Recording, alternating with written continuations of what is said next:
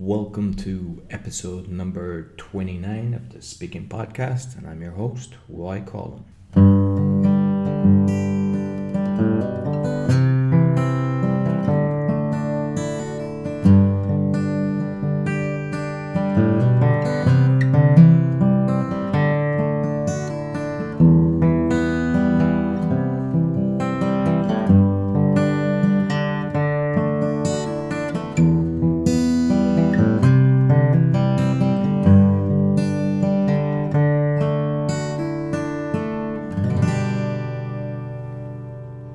So I hope you like the introductory music, compliments of Pavel Volinsky, who was my guest recently, and his episode will be launched in the next few weeks.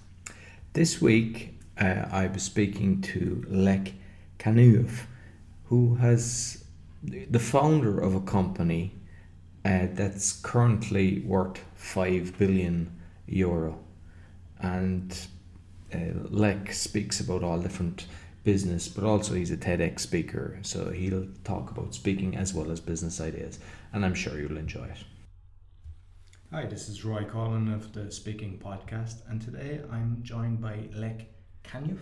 Yeah, Lech Kaniuk, yeah. Basically a serial entrepreneur, I would class you as. So, like normally what I do, I don't do pre-scripted stuff and everything. I prefer you to introduce yourself to the audience. All right, yeah, I think serial entrepreneur is probably the thing that describes me the best. I've done multiple businesses. Today I have started and run several companies, or I'm a big shareholder and engaged. So in total, I would say I'm in around 10 projects or 10 companies right now. Okay, very good.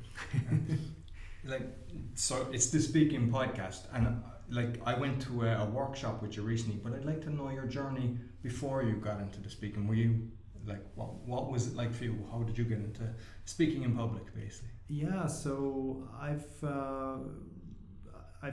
if I go back really back in time, then I've tested a lot of different projects and kind of always been from my DNA an entrepreneur. And my role has never been any like a technical person or stuff like that. So my role have always been this person that have had an idea and I have to pitch that idea to other people, either to other people I wanted to co-found a business with, or to investors, or I have a business, a product, a service I want to sell. So in different kind of settings, I've always been the person that had to talk with other people, and being on stage has been something that kind of helped me also to promote my businesses, and I found that that's a thing I like to do, and with time I've started to do more and more keynotes, and with everything which you get better on, you kind of start to like it, and that would be a very short description of my journey. Okay, and did you actually get lessons, or did you go to any club for speaking? Or? Well, I've read a lot of books about public speaking, and also describing TED Talks. So Talk Like TED is one of the books I've read, which is very interesting. It kind of dissects the different talks in elements and describes why it is good. I've actually done a TEDx talk myself, so that was also a learning journey, kind of understanding that a little bit more. And like 1 year ago, I started also to take mentorship, like lessons from a professional speaker, how to do my own keynotes, because I wanted to do my keynotes more professionally. So I invested in being a better speaker. And that learned me a lot, like just understanding how you construct your whole speech, from the beginning till the end, and meanwhile, and what, like, even wordings, how these different wordings can actually have an impact on how the people in the audience feel. That is obviously, I'm not a professional speaker, so I thought that was a good lesson to have, and I've understood it more. But in the end, I think the best lesson I've learned is that you have to be yourself and talk about stuff you love, Yes. and then that's when you are at your peak. Exactly. And because I've seen you the TEDx, so how did you prepare for that? Because that's like 18 minutes is the time that you're on stage. So Yeah. What was the preparation and how you did it? I think that was the hardest thing with the TEDx talk, actually, that it was constrained. They had also quite a lot of mentorship during like the preparation of the TEDx talk. So I got a lot of support from the organization. And it was quite a lot of work, actually. I don't know if I've worked on any speech that much as with that TEDx talk. First, it was kind of a draft of what I wanted to tell the audience. So I kind of had a first draft, and I've recorded the draft. I've written it down and shared it with the people from TEDx, and they came back with feedback, and we worked on it from there. So working on it, from how to begin and how to build an interest and how to. Since I talked about different topics or different stories and experiences from my life, I also had to make good transition from one story to another, so people kind of didn't get tired or kind of felt the cohesive story or thread throughout the whole thing. Yeah. So it was quite a lot of work, but when I came to the final part was actually written. So I shared the stories, and we wrote it down, and then out of the written version I started to learn the whole keynote, which was a different experience because I've always talked more out of my head rather than learning a speech, but it was a good experience. And how did you feel actually when you were doing? So you had the whole lot. You practiced it. Like how many times approximately would you have to rehearse it? Oh wow! I don't remember how many times I actually rehearsed, but I think I probably spent a whole week, like 40 hours on it in total, with the preparation. It was very stressful. I think maybe it was due to the pressure also from TEDx that they also are very keen or they really want everyone to be very professional in their speech. So I also wanted to make that a really good speech. So the pressure was quite high. So that I think I spent probably like 40 hours preparing for the speech. And how many times I did the speech? More than 100 probably. Wow. Yeah, that's incredible. Yeah, it's it was a lot of work. Yeah, no. And like you said, you do keynote. How long would the keynotes be typically that you're doing? So most of the times I actually share my experience of how I started my journey with being a young entrepreneur, trying out different businesses, and how I ended up building or co-founding what became Delivery Hero, which is now worth more than $5 billion. So I talk a lot about my story and different experiences. So usually it's around 30-45 minutes, and then there's a Q&A session afterwards. But what I've found is that actually the best presentation I do is when I actually have a shorter presentation, so maximum of 30 minutes, and then I have a Q&A. And I think we also met on a Q&A I did in Łódź in Sky Hub. Exactly. And I don't remember really how long it was, but probably it was over 2 hours. It was supposed to be for 2, but you were actually there for 2.5. And I was impressed because you got everyone's attention. Yeah. And like the beauty is with your knowledge, you were able to answer everything. Yeah, and that was amazing. I mean, and I don't think no one left. Like everyone Nobody. sat there. Yeah, So we're all present. So it was it was a big success. Yeah, no, that was I learned a lot from that, and I mean I've been involved in maybe 20 companies, and I was learning from that. I was taking plenty of notes, and I could see even afterwards the people queuing up with their questions and everything. And that's I'm really happy to hear that. Yeah. But I think you get a lot of pleasure from that by actually kind of, because that's kind of like kind of more charity than anything. You're there, you're giving mentorship towards people, and absolutely. I think that's actually the thing I like with it as well. So I can share my experience, and when people have value out of it, I'm super happy. Like it's difficult to explain the feeling, but I feel that I've done something really good. Like if someone can get something and it helps them in their journey, that's super. I'm so happy then. So doing keynotes, and especially for young people, for really like schools, I tend to do a lot of keynotes for free, totally for free. And that's because I want to share with them so they start to be entrepreneurial.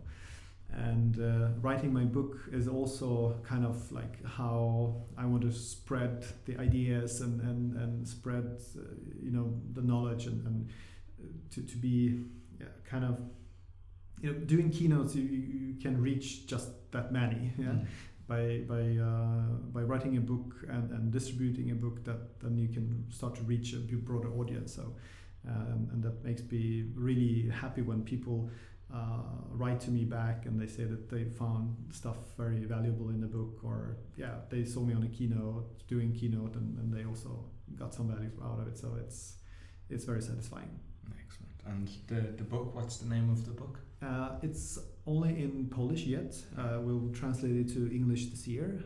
It's called Siła Pędu. So if I would translate it to English, it would be The Power of Momentum.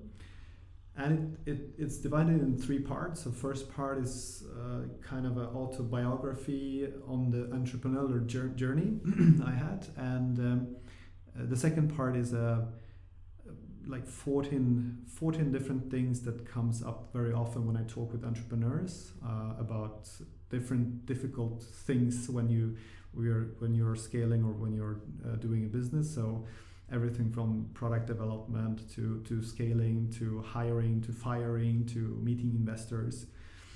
So 14 different topics that I've like extracted my experience and written down in the second part. And the third part is story that shows what can happen, or kind of backstage how different things can play out when you have built up a huge company, but you have also taken in a lot of investors. So and you've diluted yourself. So basically, you are a founder, but you are only a minority shareholder, and you start to have investors that has their own agenda. And when these two agendas start to mismatch, then things happen, And the third part in the book describes this situation where the investors wanted to do one thing, and we had to manage that situation. So it's a very difficult experience that I am describing, and actually it ends with me actually telling Delivery Hero that I've done my job in the company and it's time for me to leave. So that's what the book ends with, showing a little bit, as mentioned, the backstage of what can happen. And and this book is but the book shows a lot of how I've actually made a lot of success and my recipe on it. And the recipe is building up momentum, basically. So not to plan too much, not to dream about your ideas, but actually very quickly just start with anything. And the recipe is basically that all plans or budgets, everything will mismatch with reality. So why spend too much time on those things? We need to just start and do, and whatever, because if we just start with doing things, then we will very quickly see that what next step we need to do, and then the next step and the next step. So basically building up the momentum. And if you build it up really a lot, then even problems that you will have will not be enough to stop you. Well, I'm looking forward to the English version, because unfortunately my Polish isn't good enough to. It would take too long for me to read it. I'd be, looking up the words. I'll let you know. But I've got a lot of Polish listeners, so I'd encourage them to. And I think it's actually great too that you're helping the startups, because a lot of the things you said, like diluting, some people don't realize when they've got this, sometimes just to get in a small bit of money, they're giving away control of their company. Yeah. And I think even whether it's the book or getting the mentorship or just going to your, when you're doing an event, they'll get valuable knowledge. Yeah. And I think that is actually one of the most valuable lessons I've learned, and one thing that a lot of startup people don't understand yet. And I hope that many kind of get that lesson quick enough. So people think that they need to scale a lot, and they want to get investors, and but what they don't understand is that investors have a different agenda. And me getting the money to scale my business might actually be kind of the end of my journey, because when you have your business, you have a longer perspective. It's your life. But for the investor, you're only a portfolio company, and he has also an investment horizon which is like 5, maximum 10 years if you're lucky, which means that both our view of the project and the time horizon are completely different. And it's just a matter of a couple of years actually when these two will start to mismatch more and more. So and if you start to get investors, they want to have big growth companies, so you will have to inject more money, so you'll dilute yourself even more. So you kind of go into a journey which is kind of one-way ticket. I've seen plenty of times where they'll give the first stage knowing that you need more. They won't really help you. They'll just let you, once they see it's a good business, maybe with a patent or whatever, and they'll let you just burn it out, and then they'll go, oh, we can help you. Let's all put in X amount. Oh, you don't have it. You're being diluted, and before you know it, your baby's gone. Yeah, you're left with the dummy. Or your baby has actually become a teenager and it needs to move out of home, And hopefully that's the best scenario, obviously. So for me, delivery here was this late teenager that needed to cut loose from parents and go on for its own. Like with me, because I've had nothing near the size of the businesses that you've had, but I've had some that I've sold, some that didn't work out. But like now, I'm looking as I'm starting something, the exit strategy. Do you do the same, or what's your kind of how you approach a new business these days? I've started. I think the last 3 businesses I've started, all are with the time horizon of me being involved for the next 40 years. Because if I'm 36, I think I will still be active till I'm 70 something. So basically I have 40 years left of my active business life. And I don't want to start projects with having the end in my mind. So I don't want to think about an exit before I even have started a company.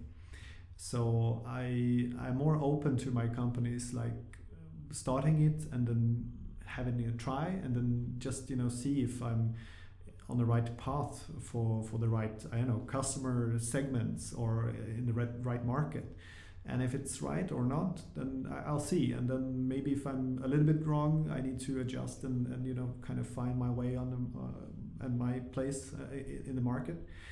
So then I just need to adjust. But the thinking is to be very, very long term. And with my real estate company, I'm actually thinking of at the end of my time, I will probably turn that into a vehicle that will actually start to pay dividends for something good. So I don't know yet for what, and maybe it will be for a better environment, maybe it will give dividends to different other charity foundations, maybe it will be directed to something, but I don't know yet. But my target is to actually give 100 million zlotys to charity, and I think that will be the vehicle that will do that. Excellent. No, I like that, because that's one of the questions I ask people. Is just like, what are you doing to the world to make it a better place? So yeah. So that's one thing actually. So I want to give at least 100 million to charity or to something good. That is one part. What I'm thinking of also in the businesses I'm in, I'm trying to think about doing good things. And I like also investments. One of my recent investments is in a Swedish company called Sunroof. And it's a company that builds roofs out of solar panels. So the roof is actually solar panels. So it's a different technology of building. It's a competition with Elon Musk. Yeah, I was thinking that up. And that's a business I really like, because it's something that we need to do in the future, or we need to do it right now, to switch from coal energy to renewable energy. So that's a very nice thing to invest in. I think that you kind of build a business that is actually good for the environment and for people. So that's stuff I really like and would like to do more. So on your question would be that I try to invest in these things right now, and I also am thinking about how to do something even bigger to make this world a better place. But it's not so easy. Also, if you want to create some kind of vehicle that is here and give something for the environment or for people after I'm gone, there's also a lot of implications, and I'm trying to read up and look at case studies on stuff like the dead hand of the donor. These things come, there are a lot of cases where a donor have created a foundation and he has said that I want to give this in this way, and then the whole environment changes, people change, the society changes and shifts and have different priorities, and this donation and this direction can actually start to be something bad, even if the intention was good. So there's a lot of cases, and they call it the dead hand of the donor. So I'm reading up and preparing. Plus, I suppose you have to check into what kind of fund you do as well, because it's in a trust, and at the end of the day, there's people in control of that trust, and you have to make sure that they do it in an ethical way. Exactly. So you kind of want, if you give $100 on something good, you kind of want the $100 to actually not be eaten by administration and stuff. Yeah. So. Because I'm about to launch my book, and one of the parts that I'm covering is charities, and I think they should be where everything is shown, where they show all their costs. Because if, for example, I've got a cost of whether it's software development, and you come in, you go, I can do it cheaper. That's better for the charity. Plus, we're shown, because I've seen some charities, there's like 1% actually goes to the charity. It's all administration or it's wages for the top guys, and that's sad to see. Yeah, it should be totally transparent. So, exactly. I agree. And just finalizing, when somebody's starting a company, they have to pitch in front of people. Something similar, you'd see it on Dragon's Den or the Shark Tank, or whether it's just locally. Have you advice for people? Because I know that when I'm talking one-on-one or in a group before, now I'm okay on stage and everything, so it wouldn't bother me. But I know that, say, 10 years ago, 5 years ago, if I had to do that pitch, I would crumble. But yet I'd be probably the best person for implementing it. So, and I know that it's a lot of people are in similar situations. So have you advice for what they could do to, get? I think like we talked in the beginning of today that actually when you have your business, it's pitching for investors, it's pitching for partners, it's pitching actually to potential employees.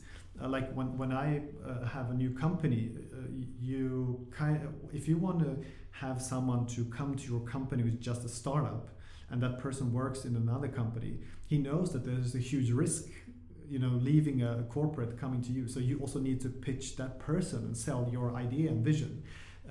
When you sell your service, you also need to pitch. So pitching is something that is super important. Like that's something you really need to get really good at. And the only way to get good at it is to do it a lot. Yeah. and having that said, you also have to remember that pitching to one employee, one customer, one investor, it's not the only one. Like there's never just one investor. There's like millions of people, prepared to invest or buy your product and so on. So you need to pitch, and then if it went wrong, just try to be better next time.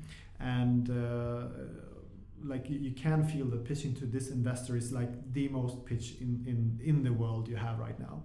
And probably it's very important. But if you fail, if you don't lie to that investor, if you just were bad at pitching, you can always come back. If he doesn't get what you're telling him, just prepare your pitch, make it a little bit better and pitch again. So pitching, like talking and presenting. That's something that you need to do, and just talk.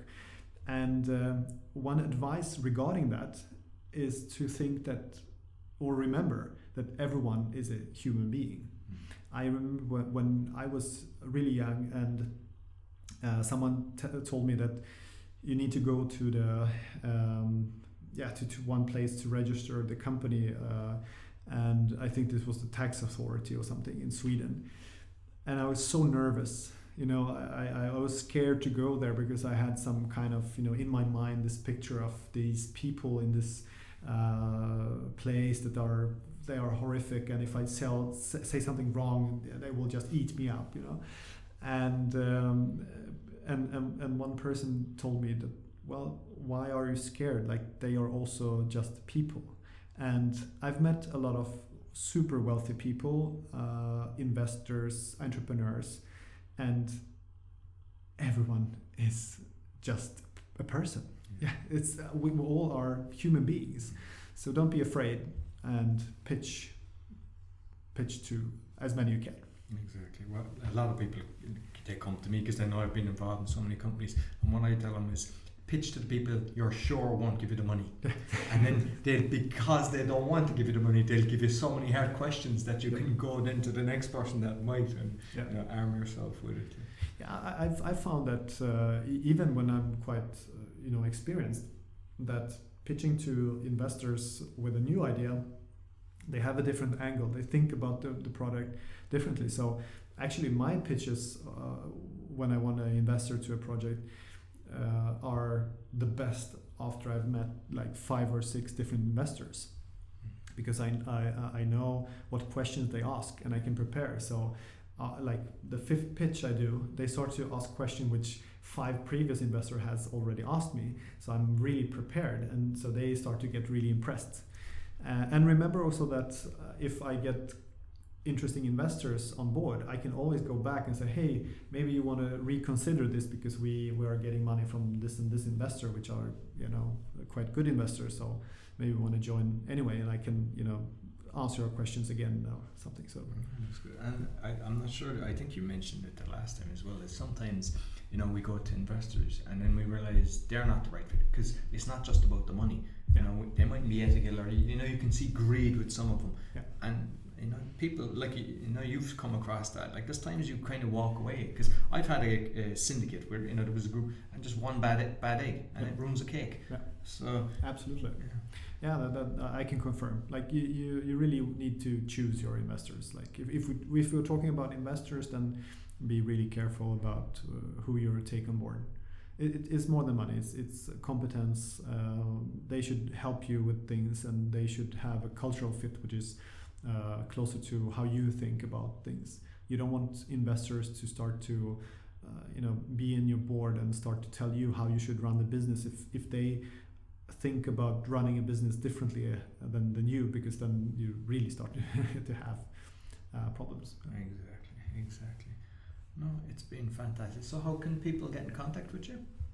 So I'm doing mentorship from time to time in Sky Hub in Łódź. I do keynotes from time to time, I think they can see it on Instagram or my Facebook or LinkedIn when I'm doing a speech somewhere.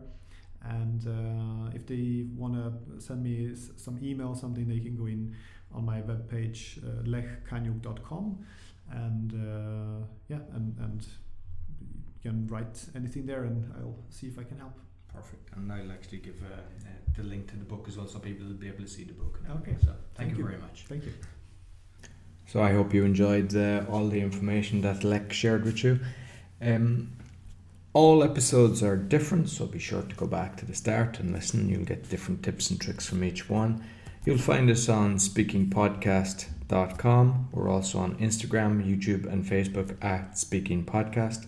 And if you'd like to learn Polish, we've started a new podcast, learnpolishpodcast.com.